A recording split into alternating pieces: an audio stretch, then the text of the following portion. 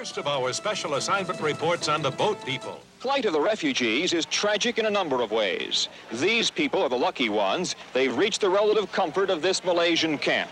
But for the most important thing about my story is that I feel like most of it is secondhand. Sometimes I'm like playing a game of telephone because I wasn't there to witness the events leading up to us resettling here. months ago, Malaysia became fed up with refugees.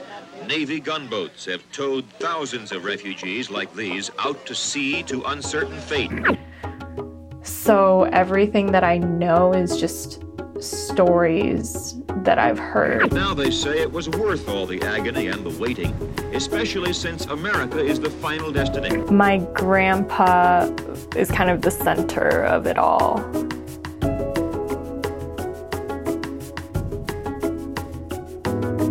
Welcome to Beyond Sound Bites. I'm Jacob Mao. This podcast is built around the idea that God created every single person who becomes a refugee, migrant, or asylum seeker, and loves him or her with a depth we cannot comprehend.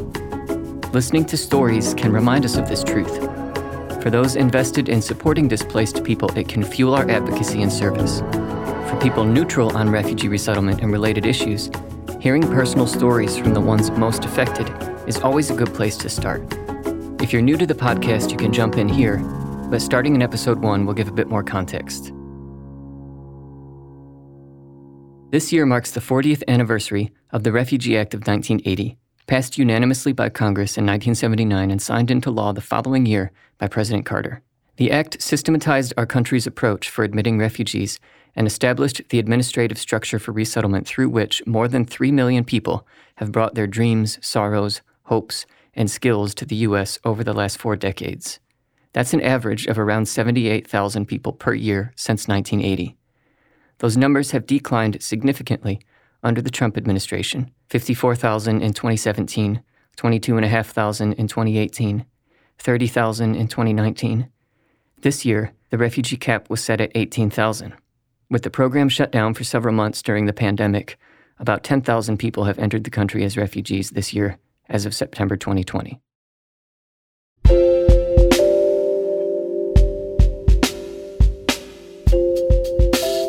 Trong Tran and her family were resettled under the auspices of the Refugee Act of 1980 by an organization called World Relief. Hailing from Vietnam, the family landed in the Chicago suburb of Wheaton when Trong, now 26, was just shy of a year old. In the next 2 episodes, she talks about the forces, international and interpersonal, that have shaped her sense of identity and home. In this episode, we start with memories of her grandpa, then zoom out to consider the social-political context of her family's journey, then hear from a World Relief policy expert about how that journey compares to the state of refugee resettlement today. Let's get started.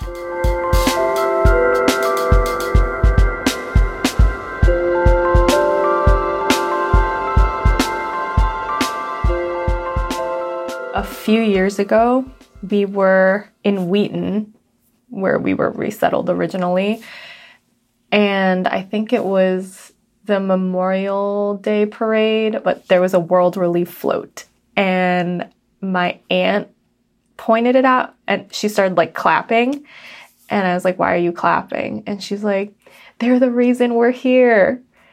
So that was when I don't know, I became more aware of like, or wanted to learn more about our situation and the history leading up to us coming here.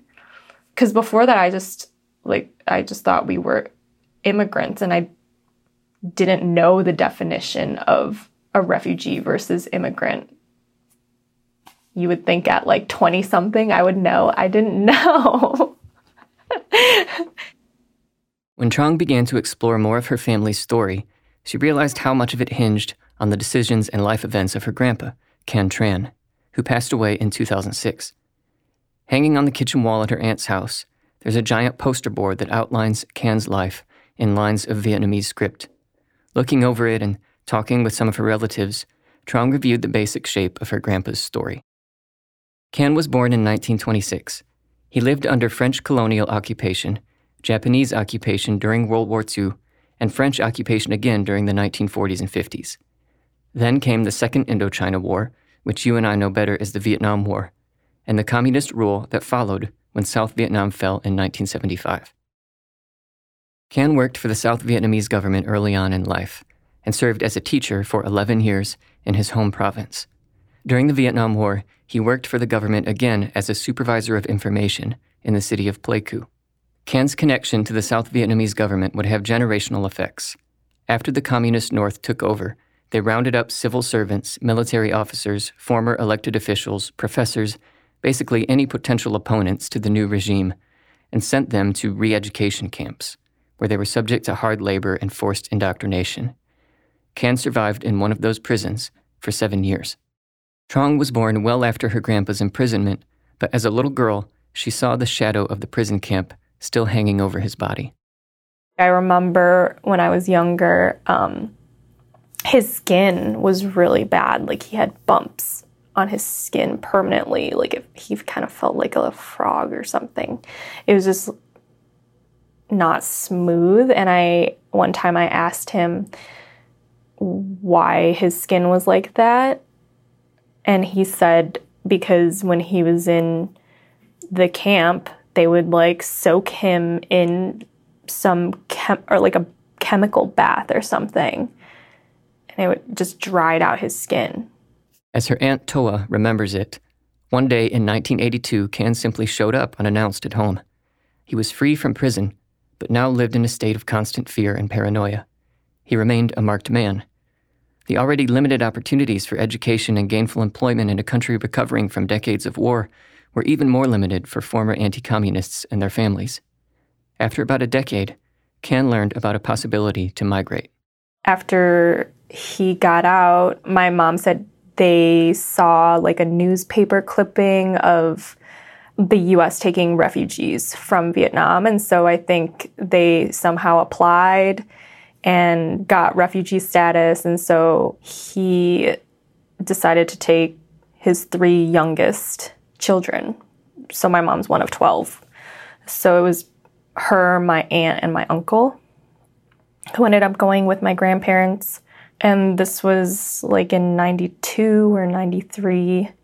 Since my mom was pregnant with me, they had to delay like our coming here. And then I don't know how we were sponsored by World Relief or how we were connected at all.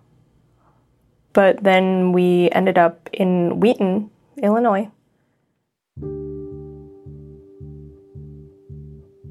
When Trong and her family arrived in 1994, she was 11 months old, and her grandpa was 68. As his kids and granddaughter laid a foundation for their lives in a new country, Can lived out the rest of his years as a patriotic new American and a thankful grandfather. My grandparents had American flags like around their apartment that they would collect from 4th of July parades every year. He was always like a big proponent of education, and honestly, he was one of like my earlier influences. He taught me French, helped me with math homework. So if anything, I owe my smarts to him. My nickname at home is Mignon. My grandpa gave me that nickname, and I think he meant that was like a French word for him. So Mignon means cute in French.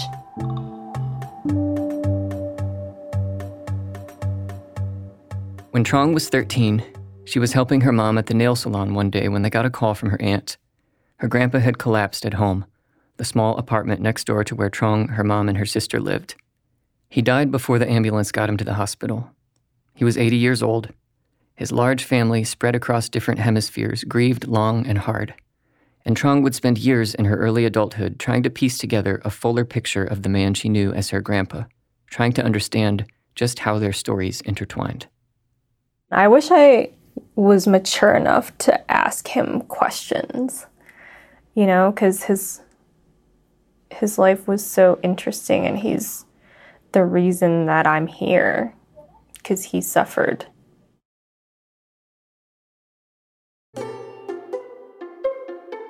Hi guys, this is Heather. I work with World Relief in Sacramento, California, and I wanted to let you know about The Path.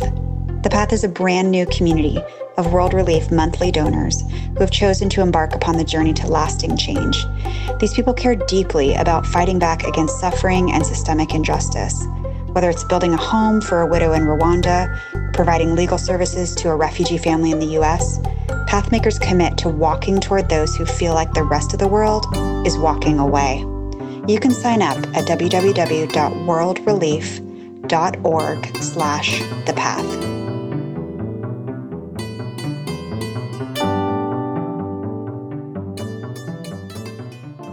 The major events of Can Tran's life lay out like stepping stones, showing Trong how she got to where she is today. But they're also signposts to Vietnam's complex history, a colonized people who became a diaspora people during their quest for independence in the landscape of a larger Cold War. Let's widen the lens on Trong's story now. Let's consider the global events, ideologies, and policy mechanisms that created the environment her family navigated during their journey. In the mid-1800s, French colonizers landed in the coastal region of Vietnam called Da Nang. They started a 50-year campaign to subdue native populations and extract resources from present-day Vietnam, Laos, and Cambodia. Their rule persisted through the Second World War, when it was interrupted briefly by Japanese control. When Japan surrendered to Allied forces in 1945, the resistance leader and communist, Ho Chi Minh, declared an independent Vietnam, even quoting the Declaration of Independence in his speech. The U.S. had supported Ho Chi Minh in his resistance efforts against the Japanese, but in the post-war world, the threat of communism overrode American sympathy for emerging former colonies. Here's President Truman in 1950. All the things we believe in are in great danger. This danger has been created by the rulers of the Soviet Union. The future of civilization depends on what we do now, and in the months ahead. One of the things the U.S. decided to do at that time was support continued French occupation of Vietnam. Buffered with U.S. cash and resources, French soldiers fought a long, bloody guerrilla war that eventually lost public support and ended in defeat 9 years later. Sound familiar? With French departure in 1954, Vietnam was split in two, just as Korea had been the year before, with a communist North and a Western-backed South. Trong's grandpa was 28 years old at the time, working as a teacher in coastal Binh Dinh province where he was born. For the next decade, the U.S. tried to pursue its policy of containment quietly in Vietnam. From CIA operations to humanitarian and infrastructure projects designed to win the hearts of the people away from communism. From tens of thousands of military advisors to relentless bombing campaigns begun in secrecy. Eventually, in 1965, in the very same coastal region where French colonizers showed up 100 years earlier, U.S. troops set foot on Vietnamese ground. Eventually, the U.S. would send in more than 500,000 troops, 58,000 of whom would never return home. The human toll among the Vietnamese people was exponentially higher. An estimated 2 million civilians died across all of Vietnam. 1 million North Vietnamese soldiers were killed, as were 250,000 soldiers from the south. Tens of thousands more died in neighboring Laos and Cambodia. At the height of the war in the late 1960s, half of the country's 20 million people were internally displaced. A ceasefire, internationally supervised, will begin at 7 p.m. this Saturday, January 27, Washington time. Within 60 days from this Saturday, all Americans held prisoners of war throughout Indochina will be released.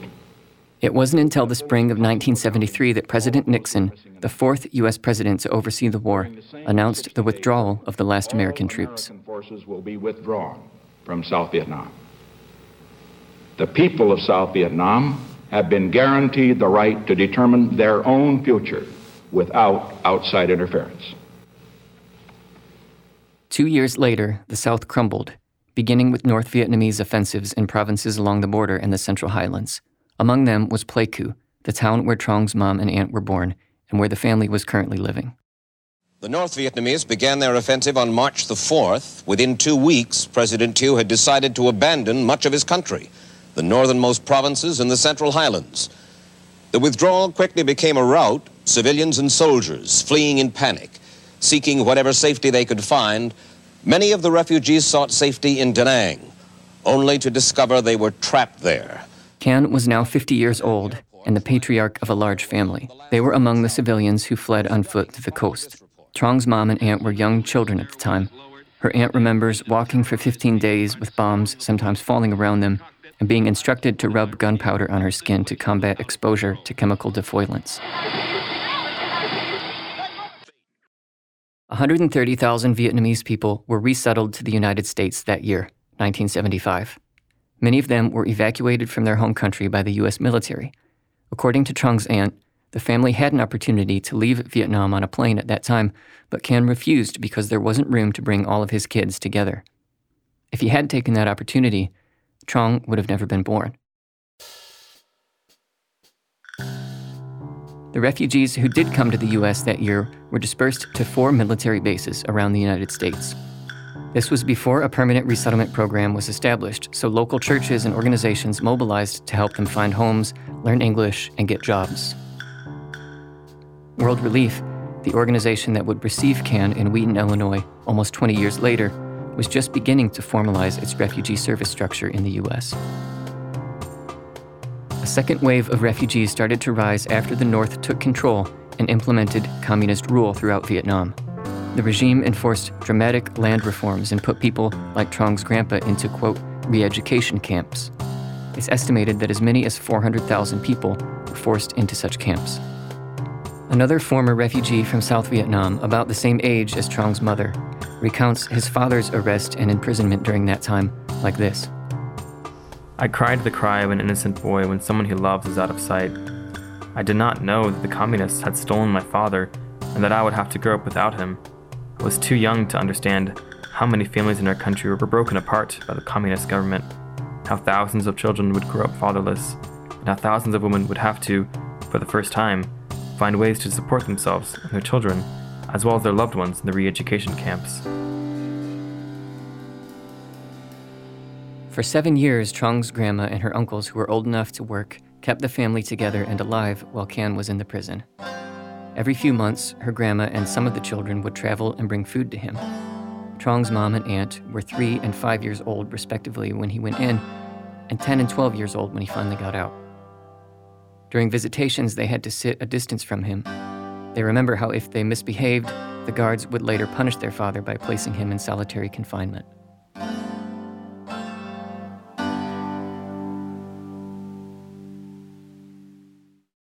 In the face of an impoverished, mostly destroyed country, and such harsh policies at the hands of a new regime, not to mention another border war with China that flared up in the late 70s, it's no wonder that people fled the country by the thousands. Here's a news report from 1979. The exodus grew to flood proportions early this year, and in 6 months, Southeast Asian nations have been inundated. Malaysia, 77,000. Hong Kong, 66,000. Indonesia, at least 55,000. At the current rate of nearly 60,000 a month within a year, the world will have to cope with a new homeless population the size of San Francisco. Between 1975 and 1995, almost 800,000 people fled Vietnam by boat. Thousands more fled Laos and Cambodia. The plight of the refugees is tragic in a number of ways. These people are the lucky ones. They've reached the relative comfort of this Malaysian camp. But for everyone who's made it here, an equal number have not. It's believed more than 200,000 Vietnamese have drowned at sea trying to reach foreign soil. The similarity of these 40-year-old news reports to the media coverage of more recent refugee outflows in the Mediterranean region is eerie and tragic. Then, as now, neighboring countries varied in their response to refugees.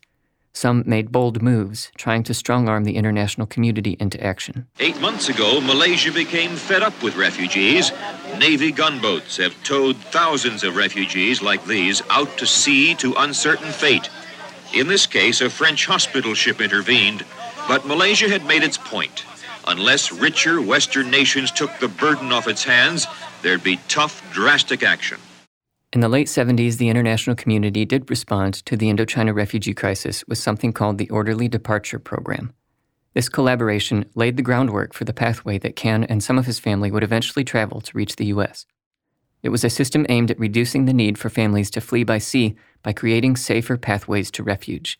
It required the partnership of the Vietnamese government, countries of first asylum in Central Asia, and receiving countries in the West who would increase their capacity to receive refugees for permanent resettlement. Attempting to put pressure on other Western countries to follow its example, and also motivated to use refugee policy as a way to undermine communism by warmly welcoming those fleeing its rule, the United States government kicked into gear. Under President Carter, Congress passed the 1980 Refugee Act. It was the first legislation to specifically address refugees in a way that was distinct from other immigration policies. Today, it is still the system that determines how refugees are admitted and settled in the U.S. The first year the Refugee Act was in effect, the U.S. resettled 207,000 refugees. In 2020, as we heard earlier, the Trump administration set a maximum of 18,000, the lowest since the program began. In the early 1990s, U.S. resettlement policy extended in a manner that finally allowed it to reach Can, who was by then in his mid-60s. From 1991 to 95, a limited number of U.S. resettlement slots were reserved each year for Vietnamese people who had been subject to re-education camps after the war. Over 122,000 people arrived as a part of this program. 6 of them were Can Tran, his wife, his 2 daughters, his son, and his infant granddaughter, Trong.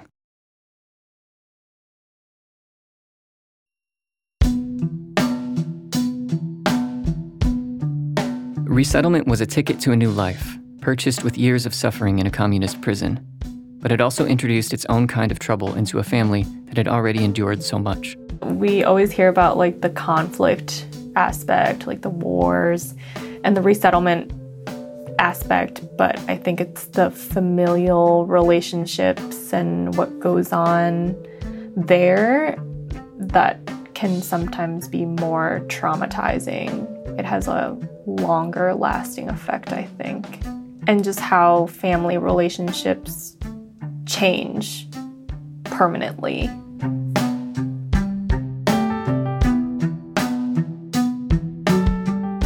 In the next episode, we'll take another pass at Trong's migration journey.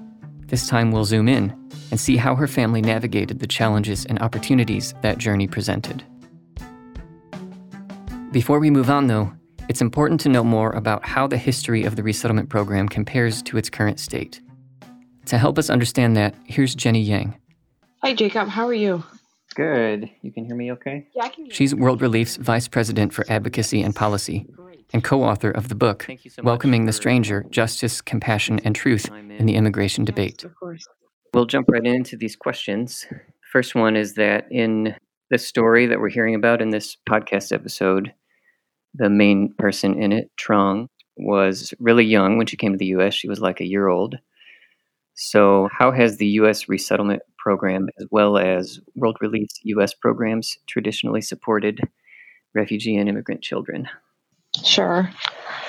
So, as folks may know, children make up about 40% of the world's displaced population, which means that a lot of the people who are experiencing trauma and loss are little kids. What I found when I visited some camps overseas and refugee populations, that a lot of the children weren't even attending school because a lot of them were having to work to just provide for their families. And so when you're in a life and death situation, the parents will make the difficult choice of wanting to feed their children, even with their children working, versus their children going to school, which seems like an abstract goal and something that maybe one wouldn't prioritize if you need to feed your children immediately. So these are the tough situations and decisions that a lot of parents have to make. When we talk about resettlement, it's really only reserved for some of the most vulnerable refugees who cannot return home and who cannot locally integrate in the place in which they fled. One clear example of this is a Syrian refugee family that I got to know in Baltimore, where it was a father and a mother with 4 children, and 2 of the kids had a blood disorder where they needed blood transfusions every month, as did the mother.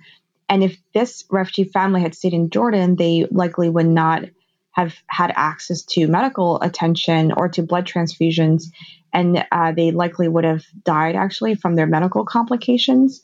And the mother would cry often when I was with her because she felt so grateful that she was able to get this medical attention that she would not have gotten in Jordan. So it's cases like this where these families and individuals really cannot go back home. They cannot locally integrate. and they're in urgent need of assistance or protection that are referred to the United States. And for us as Americans, we really do have the privilege of being able to partner with a lot of these families and helping understand what their needs are and doing everything we can to make sure that we can come alongside of these families and really help them thrive once here. At this point in the story that we're hearing about Trong, we have just kind of done an overview of what at the time was called the Indochina refugee crisis in the 70s and kind of how that played a role in leading to the Refugee Act of 1980. From 1980 to 2016, there were about 80,000 refugees resettled each year, if my numbers are right. Mm-hmm. And then in the last 3 years, that's been around 28,000. And then this current year, that cap was set at 18,000. What's the most important thing for people who are listening to understand about why those numbers have changed and what the effects are? Sure. It's really critically important that the U.S. understands its leadership role traditionally in refugee resettlement and how we have oftentimes historically resettled the largest number of refugees in the world.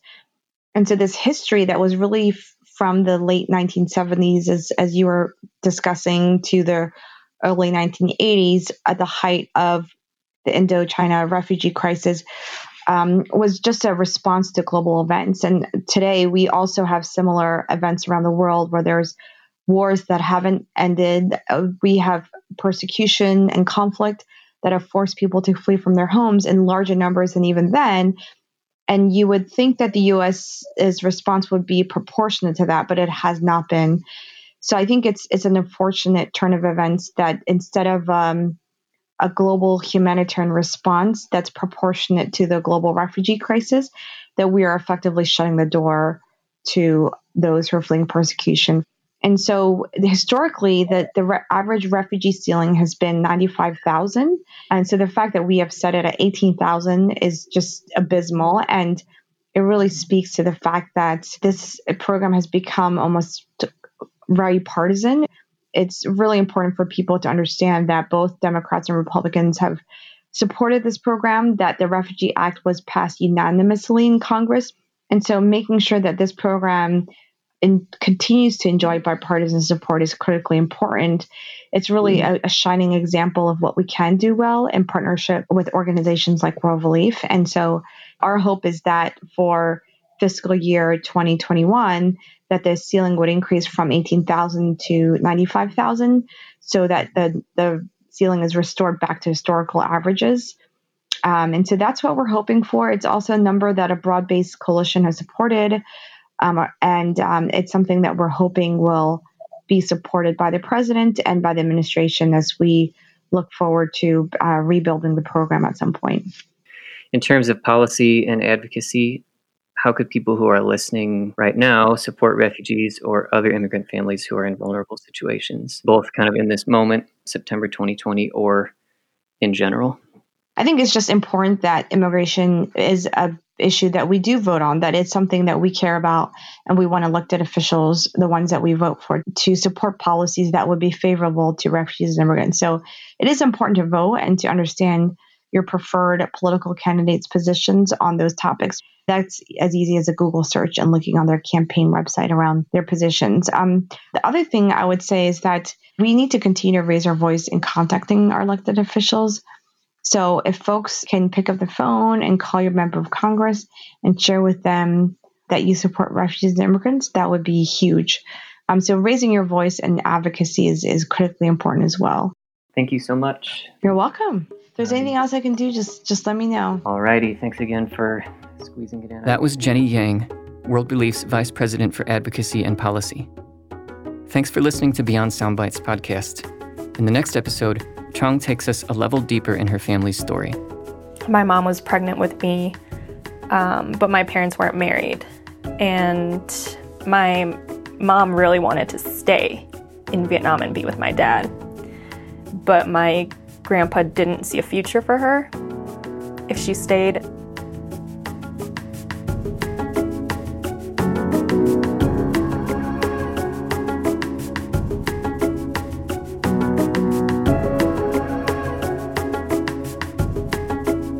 Beyond Soundbites is created in collaboration with the Refugee Highway Partnership North America, a network of churches, ministries, and individuals supporting refugees and asylum seekers across the U.S. and Canada.